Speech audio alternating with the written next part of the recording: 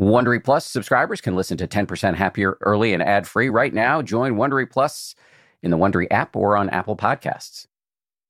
I will meditate for the rest of my life.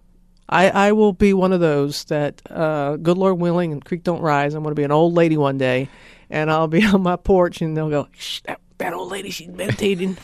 She's meditating again. From ABC, this is the 10% Happier podcast. I'm Dan Harris. Hey, guys. I've only done this once before when we had Elizabeth Vargas on, who's the anchor of 2020. But here we go again. I'm going to interview a colleague. This is GMA with Robin Roberts, George Stephanopoulos, and Michael Strahan. And the colleague this time is Robin Roberts, who, if you watch Good Morning America, you know her. She's the co-host. I've worked with her for 15 years. And now the GMA weekend anchor, Dan Harris. Good to see you, Dan. Hey, guys. Good morning. Great to see you. She's been through so many interesting things, which you'll hear about and which she wrote about in her book, Everybody's Got Something, which is also the name of a new podcast that she started. But she's also a meditator, which started a few years ago, and she has some really interesting things to say about her practice. So, ladies and gentlemen, I give you Robin Roberts. How and when did I start meditating? I was thinking about that. I think it's been a couple of years. Mm-hmm. It's odd because I can't really remember not doing it because it's so much a part of who I am. And I would have to say over those 2 years, I'm very consistent, but there have been gaps. And when I talk to people who have been doing it a lot longer than I have, they say the same thing. And it kind of takes the pressure off of you a little bit. Because at first, when I stopped doing it for a day or two, I was like, oh.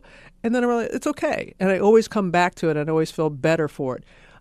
You were in part the reason why. I saw what it did for you. Also, George Stephanopoulos. Mm-hmm. During the show one heard day. Of him. You heard of him? Yeah, a little. Yeah, you may have heard of him. We were doing the show, and we love Good Morning America. And there's some subject matters that we're doing. I'm like, oh, gosh, but I get it, And I was feeling that way, and I was thinking, boy, if I feel this way, I'm going to turn to George, and he's going to be just like livid that we're doing this. And I turned to him. He's cool. Happens again. Look at him. He's cool. And I finally went to him. I was like, man, what is your secret? How are you able to not just blow a gasket because of some of the things that we're doing? And he said that he was meditating. And he told me about his guy, Bob Roth. And I thought, wow. I was seeing it affected because he used to be. I used to see George get a little wound up about some things. And then I noticed that he wasn't doing that anymore. It was that tangible. And I was like, dude, I want some of that. I want some of that. I'll have what he's having. I'll have what he's having. And went there. And there is some dedication to it in the beginning, as you know. You have to commit a certain amount of time to be trained how to do it. And there are all different levels of it, which is great. And I have found that we were talking about this before, Am I seeing colors? Am I a different person?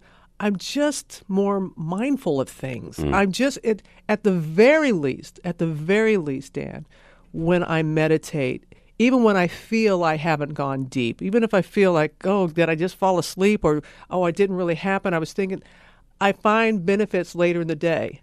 I feel the effects of it later, and it was really, really cute. My partner, Amber, we were traveling out west, and I was at work and had to go pick her up coming from work, and she's more nocturnal than I am. And I said, you got to be ready. We're going to come pick you up. I'm going to pick you up at, X amount of time. We got to get to the airport.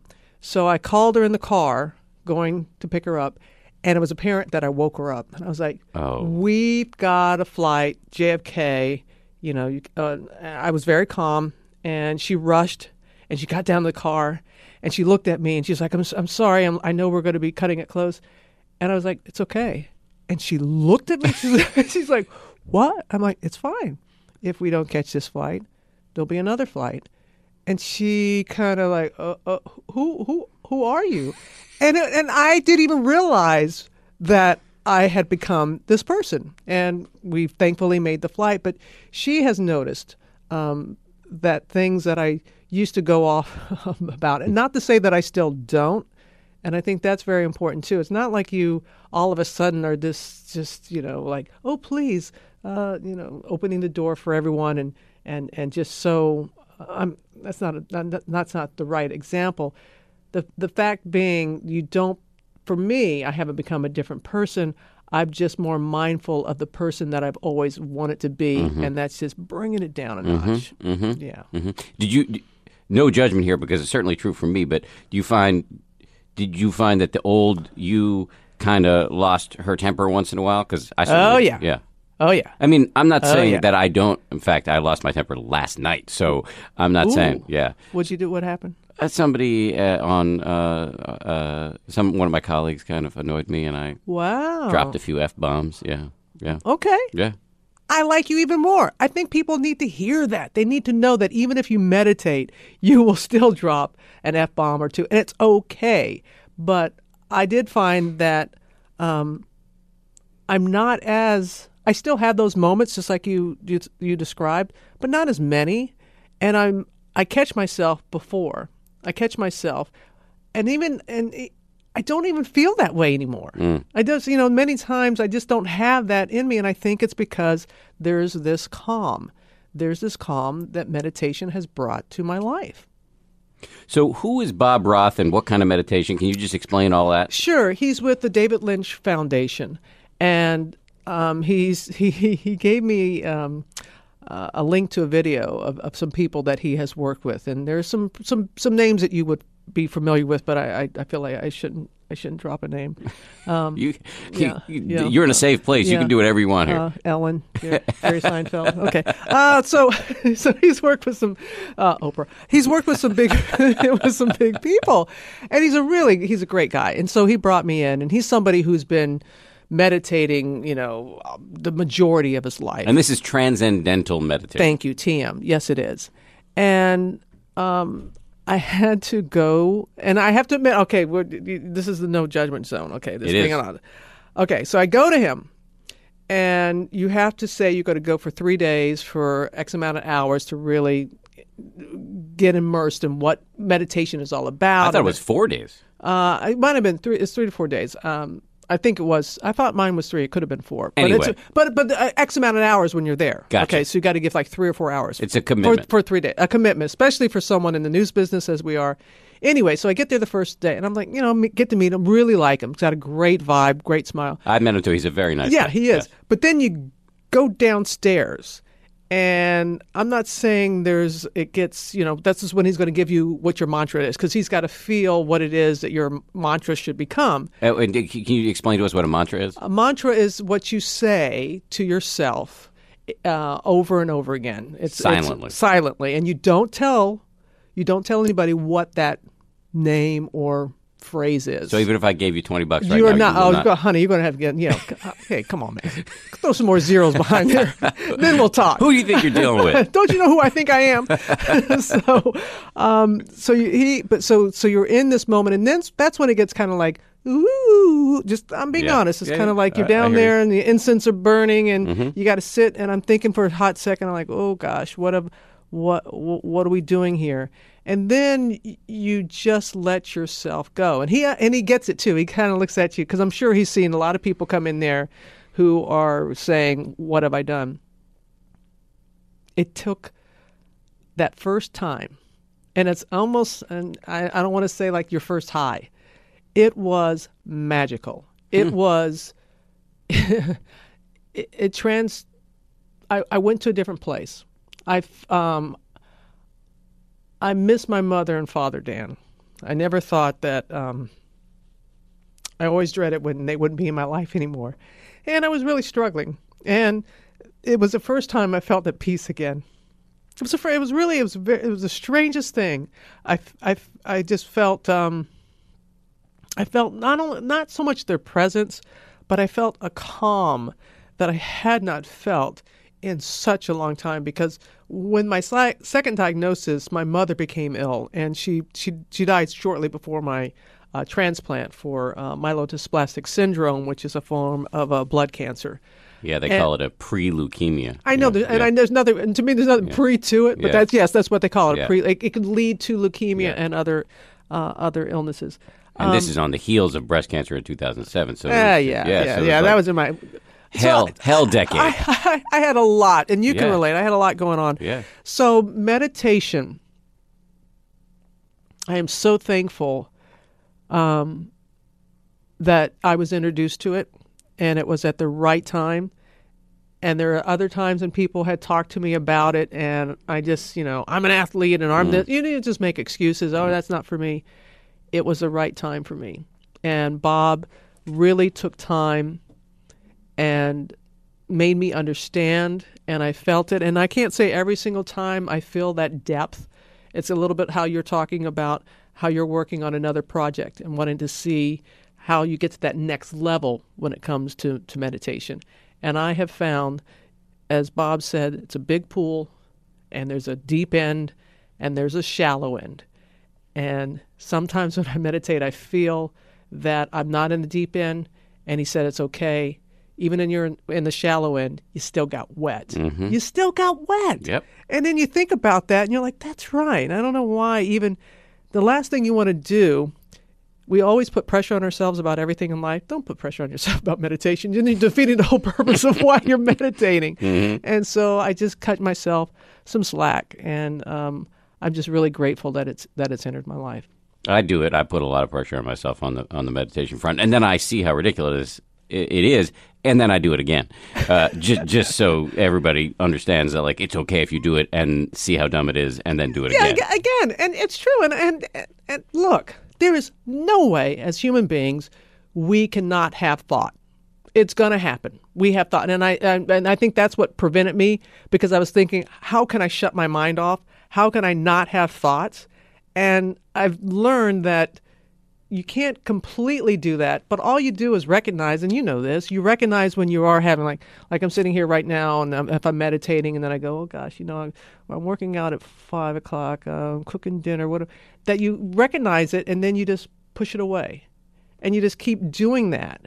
And I'm the last person that I thought would ever be somebody who would meditate, because my mind is always racing. Mm-hmm. I have difficulty sleeping because my mind is always racing. But I have found I'm still feeling like I'm a student where this is concerned. I do it faithfully in the morning for 20 minutes, and then 2 minutes coming out of it, because you just don't want to just pop out of it. So I do it for 20. I have it on my phone, on my iPad, and I need to do it in the afternoon. And I remember hearing Jerry Seinfeld talk about it too, that he was doing it one time a day. And he was like, once he started doing it twice, that it just off the charts what things were happening for him and how he was feeling. He was like, why wasn't I doing it? Well, he said it a lot funnier than I am. But why? Why was I only doing it once a day? And Bob has been very patient with me. But I'm trying to, no matter what time it is that I walk through my door that second time that in the afternoon, because my schedule is all over the place, that no matter what time that is, just go right to my, I don't have a meditation room, but wherever I'm going to meditate, just do it. Just go in, put my things away, and say, I'm going to do my second meditation right now. Take me back to that first time. You're down there in the room. It's a little weird. There's some incense going. You don't know who this guy is, and he's talking about a mantra and blah blah blah. What happened? What is the actual exercise that he taught you, and what happened in your mind as you were doing it? I trust. And I had to, there was a moment because of his sincerity and because of his, telling me his story of how he began way back when. And then also how he was describing it and just taking the pressure off of me. Like, he was like, it may work and it may not work how you think it will. I didn't have any, he made it so I didn't have any expectations. Yes. Like, whatever was going to happen was going to be my experience. And that really helped me a great deal. But it was something, there was something about him and also how he was so descriptive about it. Like when he told me about the big pool and he talked about how we are calm on the surface, but then underneath our legs are going crazy, and how you'll see a duck and it seems like they're just gliding across the water. But then if you saw what was going on below the surface. So he really had and I'm a very visual person. So when he was making those kind of analogies and just trying to help me understand, but the biggest point was that he let me know that it was going to be my experience, and that you can't, it's not a competition. I'm not in competition with you about how you meditate. I know you do a different form. And I like the fact that I didn't have to get in a certain position. I didn't have to, for me, it was more realistic and more tangible to be able to achieve. And the actual exercise is you're just repeating this mantra silently to yourself. Mm-hmm.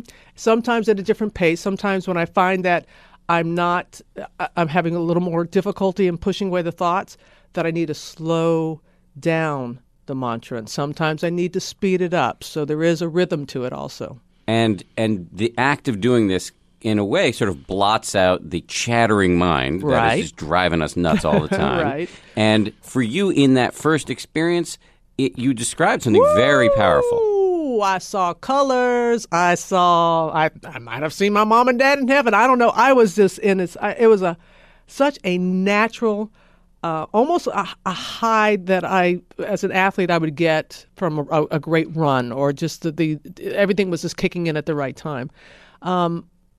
I remember, Bob, it ended, and I was almost in tears because it was just such a beautiful, absolute feeling that I was hoping that I would achieve. And I thought that that's what meditation was about. So it was great. And so there are a few days that I'm there with him, and I'm doing it again. And it wasn't quite as deep the second time, but still it was really, really good. And then when it's like, okay, little duckling, go on your own. And then it's 3:30 in the morning, and I'm in my apartment building, and I can hear the West Side Highway still at 3:30 in the morning. You hear cars going, and I'm trying to do the same thing. I'm like, oh, I got all excited. That's the first time on my own. And I was like, this isn't wow. But you have a follow-up. You go back after a couple of weeks, you're on your own, and Bob is there meeting, and it's like he almost knows. He's like, so how'd it go? And I'm looking at him like, not so good. I didn't get that high from the first time. And he just kind of reasons, and that's when he told me about the different depths. And I like the fact that every time I meditate, I get wet. Mm-hmm. I may not be soaking wet. I might not be from head to toe, but I've dipped myself into the pool. And it does make a difference. And as you said earlier, it's about the experience, quote unquote, on the cushion, but it's also about how it shows up in the rest of your life. Thank you. And you're seeing it. You're seeing it. I mean, Amber has seen it. There are different times that my friends will say to me, and they'll know they didn't know I was doing meditate. I was meditating, and they'll just have that look like, and I'm like, what? Well, you're. And not that I was high strung, but I'm I'm a very competitive person. Goes back to my athletic days and everything I do, but I'm in competition with myself. I don't compete against others, but myself. But I was always the type of person, I didn't take my vacation time. I was just so driven and this, that, and the other. So my friends saw this other, and I love meditating on vacation. Love it! Love it, love it, love it, love it, love it, love it. And Bob said I would. And they see me, and they respect it too. If we're on vacation with a group of friends, they'll go, Robin's meditating. Okay, so let's leave her alone. They don't give me a hard time about it. They ask me questions about it. But it's just wonderful. I think it just, you know what?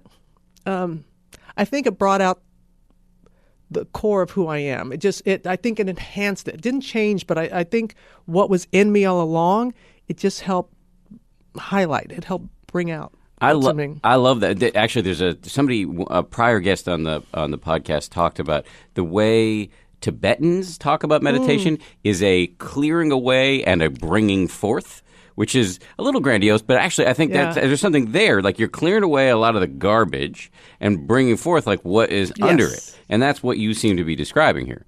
That's what I feel anyway. I feel that it just, I would like to think that was buried deep inside me, and it did clear the way, and it raised his hand and said, I'm here. This is who I am. I'm here. And it's been, I will meditate for the rest of my life. I will be one of those that, good Lord willing, and creek don't rise, I'm going to be an old lady one day, and I'll be on my porch, and they'll go, shh, that old lady, she's meditating. She's meditating again. I think by the time you are an old lady, meditation will not be viewed as like something weird. I think it's going to be like everybody's doing it. But haven't you seen it already? Oh, in yeah. the time that you've been involved? Yes.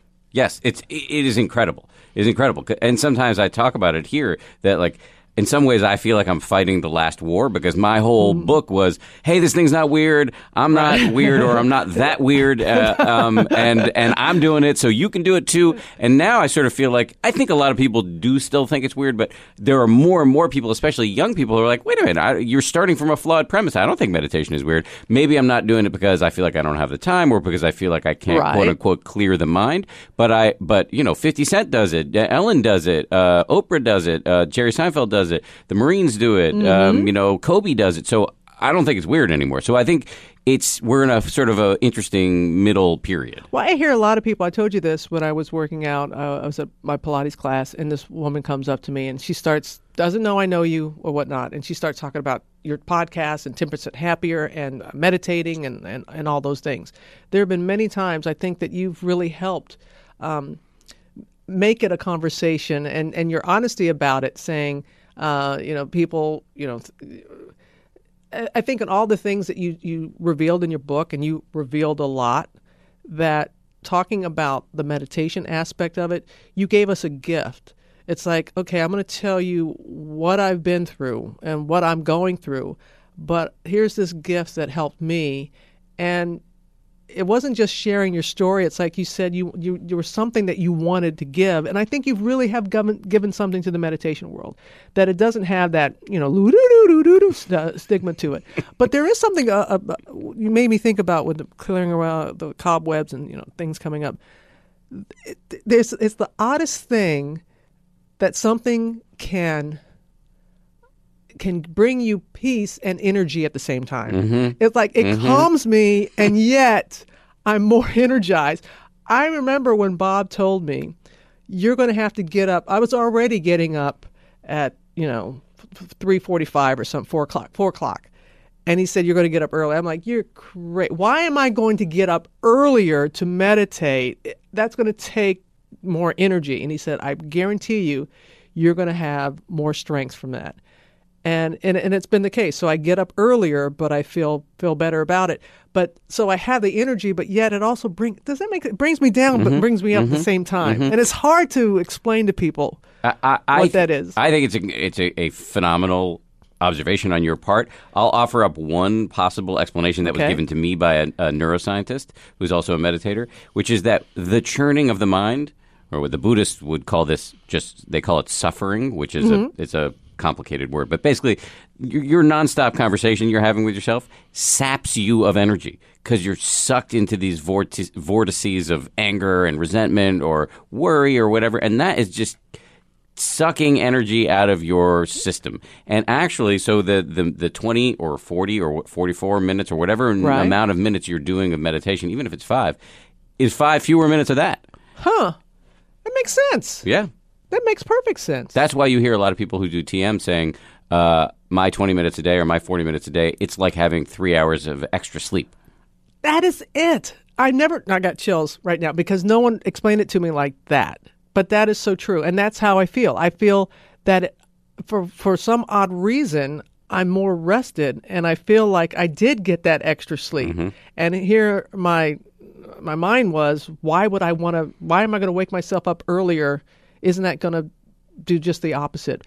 But I never heard it explained like that. And it does feel like I can do it. It's like sometimes I'm really so groggy when I wake up, because it's especially when it's March Madness, because maybe I'm going to stay up late and I'm going to watch the games. And so it's like midnight and I'm like, oh my gosh, I got to. And, alarm will go off about 3:15. And I'm like, oh, Robin, can't you just hit the snooze? And I know, and I have my ritual and how I get up and, get the room a little bit in a certain shade, sit up a certain way, because I don't want to feel like I'm taking another nap. I want to feel it. And people often say that, well, aren't you just sleeping? I don't know. I'm not really sure, the consciousness. Sometimes I'm more conscious and sometimes I'm not. I love it when I hear the chung, the chime from the meditation app. When I hear that, And I just, oh gosh, I'm happy right now just thinking about it and how I come out of it. And I'm like, oh my gosh, 20 minutes ago, I was so freaking tired. Like if I could have, I would have called in sick to Good Morning America and tell people, hey, buy a paper or something. Don't I don't like leave me alone. I don't want to do it this morning. Check our website. Yeah, check our website. Yeah, that's how old I am. Newspaper. Who picks up a newspaper? Yeah, check their website. And I'm amazed in 20 minutes how tired I was and how I feel 20 minutes later. And it's not a power nap. It's not because I've taken it. It's just a place where my mind was able to really, and sometimes when I'm sleeping, it doesn't shut down. But during meditation, I don't know why I'm able to, because I'm more conscious of wanting to just, push away those thoughts. Mm-hmm. You can count on T-Mobile to help keep you connected after investing billions to light up their network from big cities to small towns. T-Mobile is America's largest 5G network. Plus, when you switch to T-Mobile, families and small businesses can save up to 20% versus Verizon and AT&T. Visit your neighborhood store or T-Mobile.com to switch. Plan savings with T-Mobile. Third line free on essentials via monthly bill credits versus comparable available plans. Plan features may vary. Credits stop if you cancel or change plans.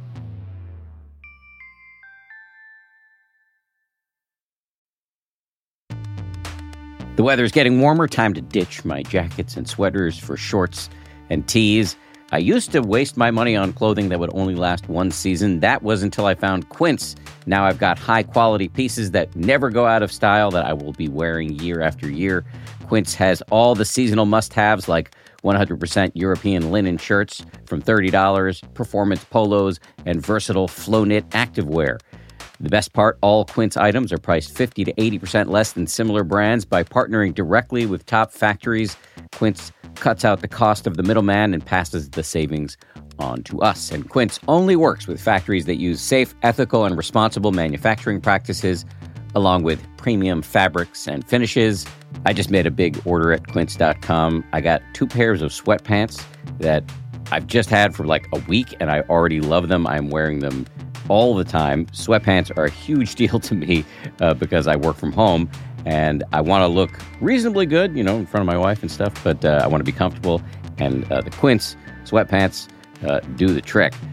For me, the bottom line is they've got good looking stuff at low prices. Not a bad recipe. You should go ahead and upgrade your wardrobe. Go to quince.com/happier for free shipping on your order and 365-day returns. That's QUINCE.com/happier to get free shipping and 365-day returns. Quince.com/happier.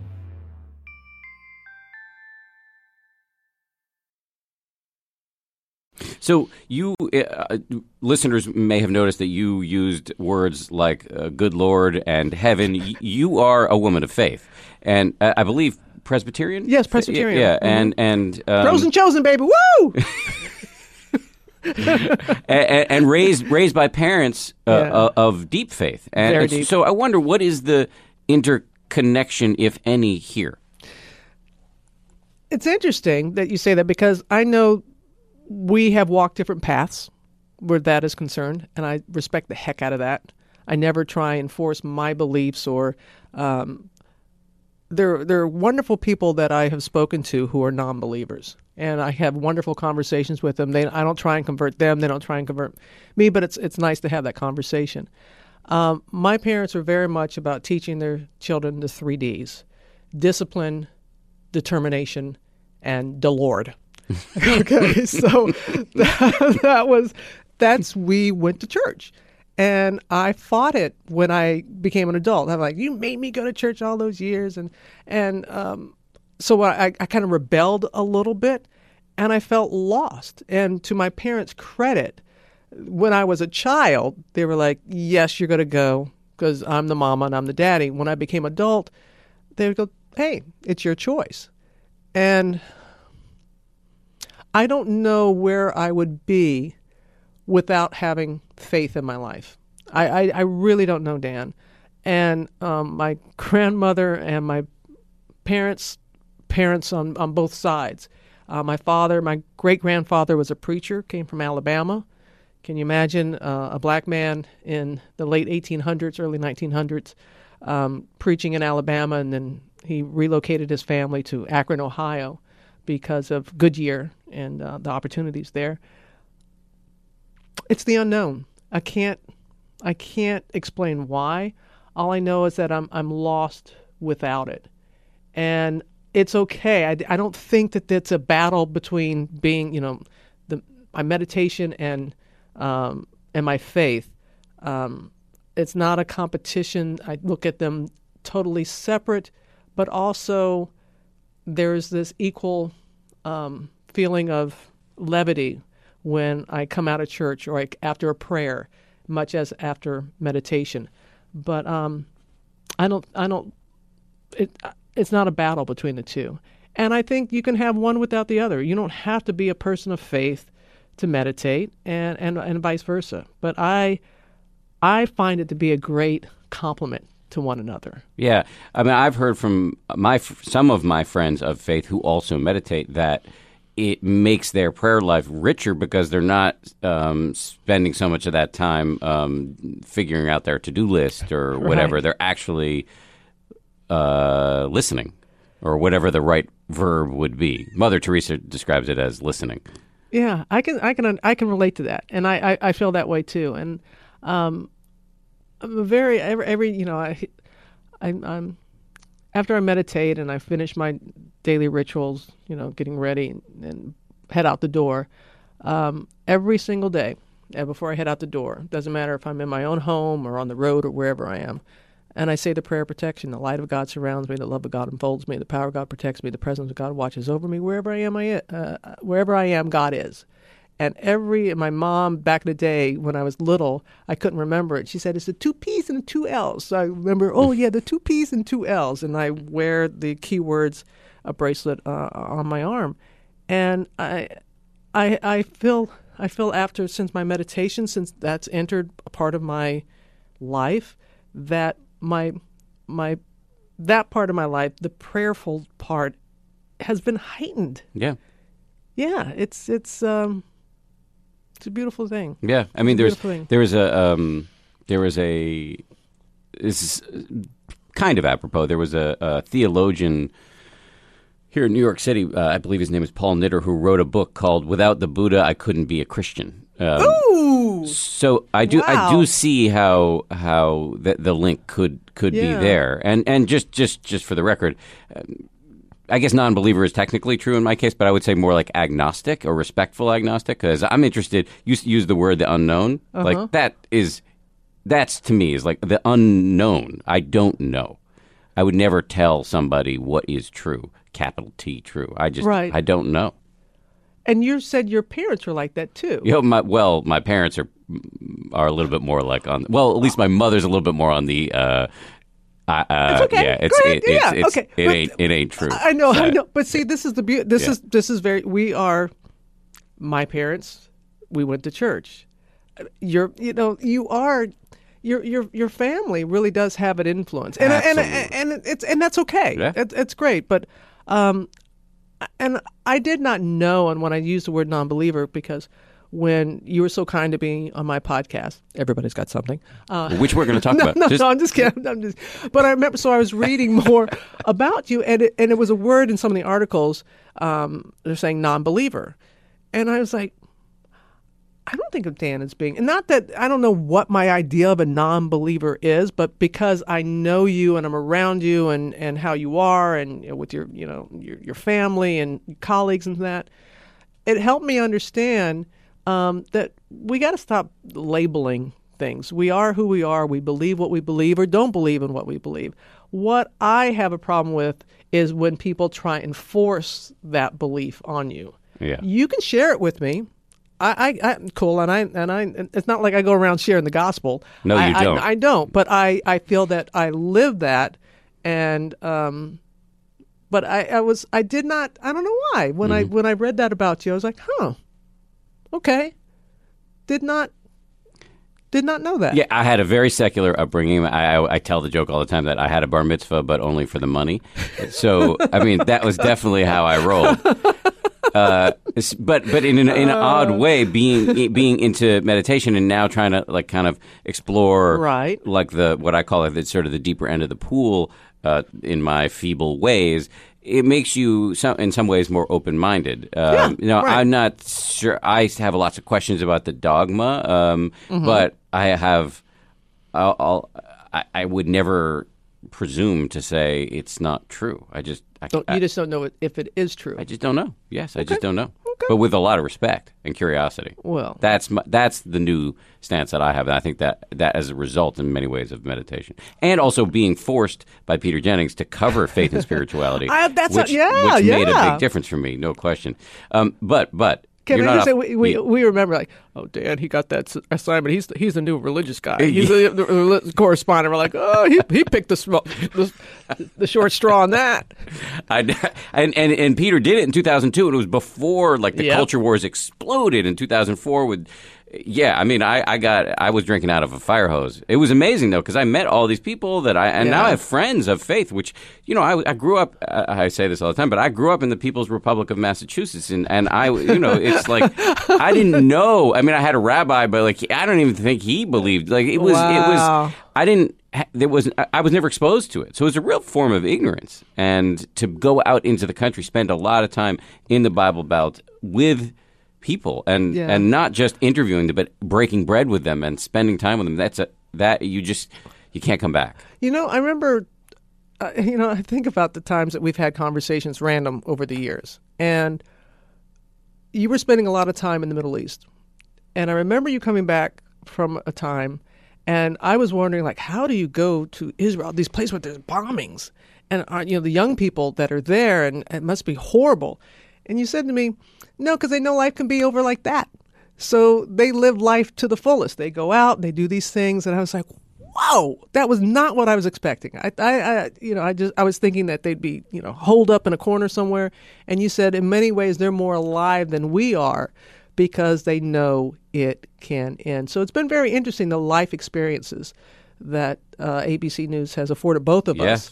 Yes. But I remember you were traveling a great deal over there and then coming back and sharing that with me. Yeah, and in the run-up to the war in Iraq, 2003, you were the newsreader on Good Morning America, and every day during the news segment of the show, I would report from Baghdad, and that was my morning conversation with Robin. I remember that well. And I was always struck by just what you said, that if you go into these war zones, I remember being in the West Bank when the Israelis had invaded. They didn't like that term, but basically they had invaded, and there was bombings and all this stuff. And then they would do a ceasefire for a couple of hours every few days, and everybody would come out and do their laundry and go shopping. And it's like, you have to live, Yeah. And and that always really struck me. But you are not off the hook, Robin Roberts. I have many more questions for you. Just I know we're getting into our final moments, but everybody's got something. Yep. It's a book and a podcast. Yes. And the book really tells a searing story of what was, this is my term, a hellacious year in 2012 for you, where you had breast cancer in 2007 and thrived in the aftermath of that. And I know you prefer thrive instead of survive, which I think is. I do. Thank you. And then 2012, you're at the Oscars, feeling a lump because you host the Oscars pre-show on ABC with real grace and glamour, I must say. Thank you. And you feel a lump in your neck, and this starts a big odyssey. Oh, gosh, it's funny because there's a picture in the hall here at ABC from the 2012 Oscars, and I see that picture and I'm like, oh my gosh, I didn't know at that time. And I knew something was wrong, and I knew when I see that picture, and it reminds me of leaving there, contacting my doctor, thinking first of all about the lump, and the doctor discounting that and saying, let's just take your blood and checking it, and it just snowballed into this condition, myelodysplastic syndrome, that we talked about, and my mother passing shortly before my transplant, and when I had breast cancer, I knew about breast cancer. I know plenty of people who had. I had I never heard of MDS. I didn't know you could donate your stem cells. Had no idea what a bone marrow transplant. And it was your sister Sally Ann who came in and saved your life. Amen. Sorry, don't mean I will raise my hand to that. I'll be your witness. Can I get a witness? Because People don't realize that a family member, that only 3 out of 10 times they will be a match. 3 out of 10. So 70% of the time, you need the kindness of a stranger off a registry. The doctors had already checked the registry. There was no match. 2 siblings had been eliminated. It comes down to my sister, Sally Ann. I remember going to my mom at the time because we didn't know if Sally, she was my last chance. And the doctor's like, are there any other family members or that? And I went to Mom, and she and my dad had been married 57 years. He passed away in 2004. Met at Howard University, sweethearts, the whole bit.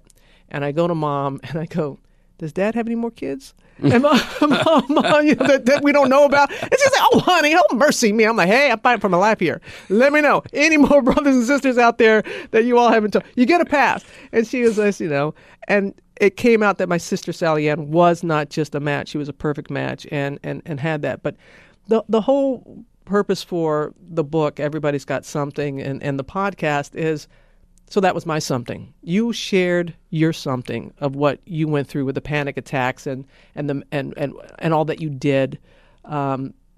It's not, so what?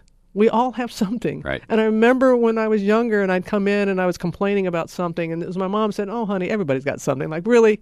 You're going to complain about that? Well, let me tell you this. And I am convinced if everybody threw their problems in a big old bowl and you saw what everybody else was dealing with, you'd take your problem back. You'd realize, ooh, Dan, I had no idea that you were going through that. And I just want to share with people and say that's not the tragedy, what it is that we've gone through. It's if we don't take the time to understand why and what we're going to learn from it, and not just for ourselves, but to be able to teach others and to make our mess our message. And that's what I've tried to do with the podcast and the book, is make my mess my message, and the message of hope and of there is no such thing to me as fearlessness.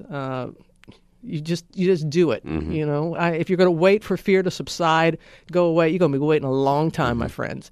It doesn't go away sometimes, but it's just pushing through it. And I've just been very grateful. 2012 is a year I will never forget, losing my mother, the closest person in my life, almost losing my life. Thought I was going to.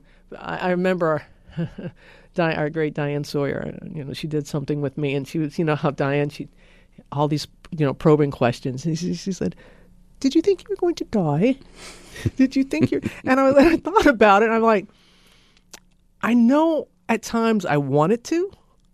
I was in so much pain, and loss of my mom, of my health, of just like I was, like many people, gone through it once, thought it was behind me, get slapped upside the head again, and there's this. It's so debilitating. This disease, and when you have a bone marrow transplant, they in essence wipe out. Not in essence, they wipe out your entire immune system for 10 days. I had chemo to wipe out everything, 10 consecutive days. And the last day, that chemo is nicknamed the rabbit because it's the last one that goes in there that just races around your body. Anything left in here? Oh, you almost feel like it's looking at potholes, like, oh, come on, I got, and wipes out everything in your system. They insert these healthy stem cells. Then you got to pray to whatever it is, if you do pray to whatever or whomever, that your body accepts it. Your body accepts the host that's coming in, that you're the host. And all I could think about is, man, my sister and I didn't get along as kids. I hope our cells get along now, because as kids we fought like cats and dogs. We're 8 years apart, and to be at that absolute low, and to be here with you, 2016, and it's like left foot, right foot, breathe, just keep moving, keep believing, and that's my message, that this too shall pass. And I have this great little plaque in my dressing room that says, "This too shall pass." Now would be good, because sometimes you're like, I understand it's going to. Can we get to the next? But I'm so grateful, and this is something that meditating has helped. It's helped me understand. Even though when I said now would be good because you want to move past what it is you're going through, I want to experience what I'm going through now. I don't want to rush through it, the good and the bad. I don't want to rush through it anymore. I want to experience it and understand why it's been placed in my path. I get that fully. My last question for you is just, you mentioned the podcast. So the book is a memoir and really just takes you through what was a rough, does not even begin to describe, time. And so then you started this podcast in collaboration with Memorial Sloan Kettering. Oh, thank you for talking about them. I know your parents are, Well, my wife works there. Yeah. Bianca. Yeah. Love. And the people that she's brought to in my path that I've Yes. met who have been just, You've been amazing. I just want to say quickly, my wife works there, and with no naming names, but there are times when she meets patients who are fans of yours and would like to connect with you, and very quietly, you have been I amazing. love it. I hesitated to say anything because I get so much out of it, but I love your wife, and I'm glad that she's doing well with the health battles that she's had. Memorial Sloan Kettering is the sponsor of Everybody's Got Something. And I'm so grateful that they signed on, because talk about Everybody's Got Something. They're in at that hospital, like all across the country, there's people in there with something, and I'm just really grateful of the partnership and how they help everybody. They help me through my something, that's for sure. And on the podcast, you have guests come on who, including Magic Johnson, his wife, and Yes. India Ari, and people, and Tony Robbins. and then Amy Robach and I were on recently, which will be posted. You bring people on who have had issues in their life, and you talk about how they overcame it. Delilah, who I love, who I've listened to on the radio forever. And it was interesting because normally, she's sharing advice and she's like, people are telling her their story, but to have her open up and talk about all the things that she's gone through and in sharing. I also like there were these two wounded warriors, if you will, from the Invictus Games. We matched them with the Tony Robbins story. And it was just really great to see the Wounded Warriors, Tony Robbins, Tig Notaro, who's this great comedian who hails from Pasquosham, Mississippi, like I do. What are the chances that we're both gay, we both had breast cancer, when we're both from Pasquosham? I mean, that's a trifecta.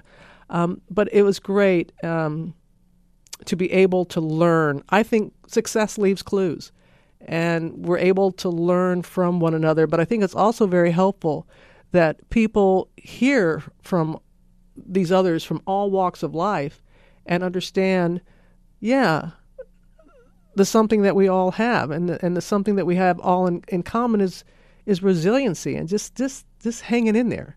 And I just love that it's just there's no rhyme or reason, and to see it's like a kaleidoscope of different people and different challenges that they've had.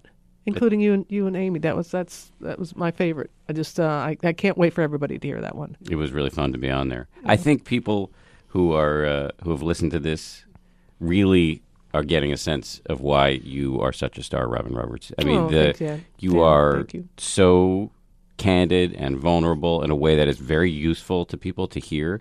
You're deeply intelligent and curious and compassionate and funny. So thank you for coming on. It's been a pleasure to work with you for 15 years, and here's to many more. To many more. Thank you, Dan. Right back at you tenfold.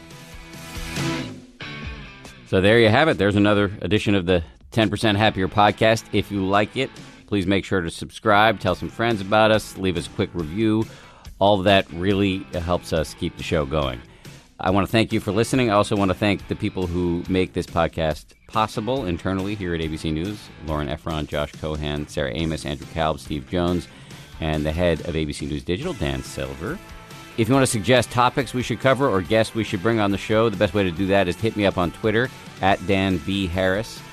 I love hearing from you, and I really do listen to the suggestions, so please keep them coming.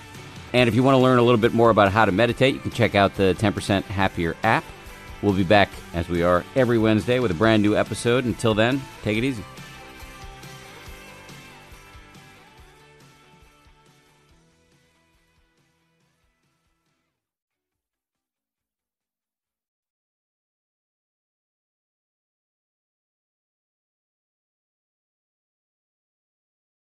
If you like 10% Happier, and I hope you do, you can listen early and ad-free right now by joining Wondery Plus in the Wondery app or on Apple Podcasts. Prime members can listen ad-free on Amazon Music.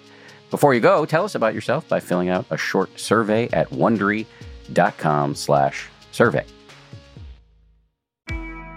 I'm Shimol Yai, and I have a new podcast called The Competition. Every year, 50 high school senior girls compete in a massive scholarship competition. I wouldn't say I have an ego problem, but I'm extremely competitive. All of the competitors are used to being the best and the brightest, and they're all vying for a huge cash prize. This will probably be the most intense thing you've ever gone through in your life. I remember that feeling because I was one of them. I lost. But now I'm coming back as a judge and also a kind of teen girl anthropologist.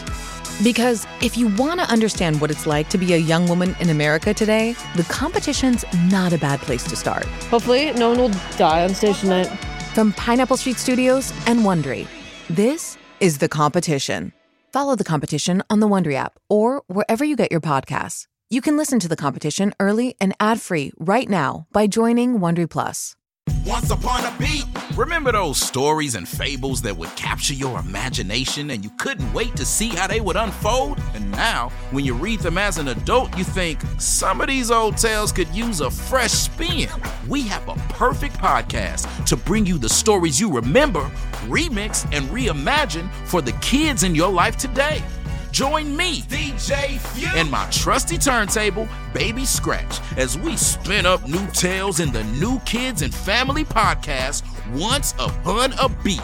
Wondery and Tinkercast are bringing you a jam-packed, music-filled weekly party where hip-hop and fables meet. It's Once Upon a Beat. Follow Once Upon a Beat on the Wondery app or wherever you get your podcasts. You can listen to Once Upon a Beat early and ad-free right now by joining Wondery Plus in the Wondery app or Wondery Kids Plus in Apple Podcasts. Once Upon a Beat.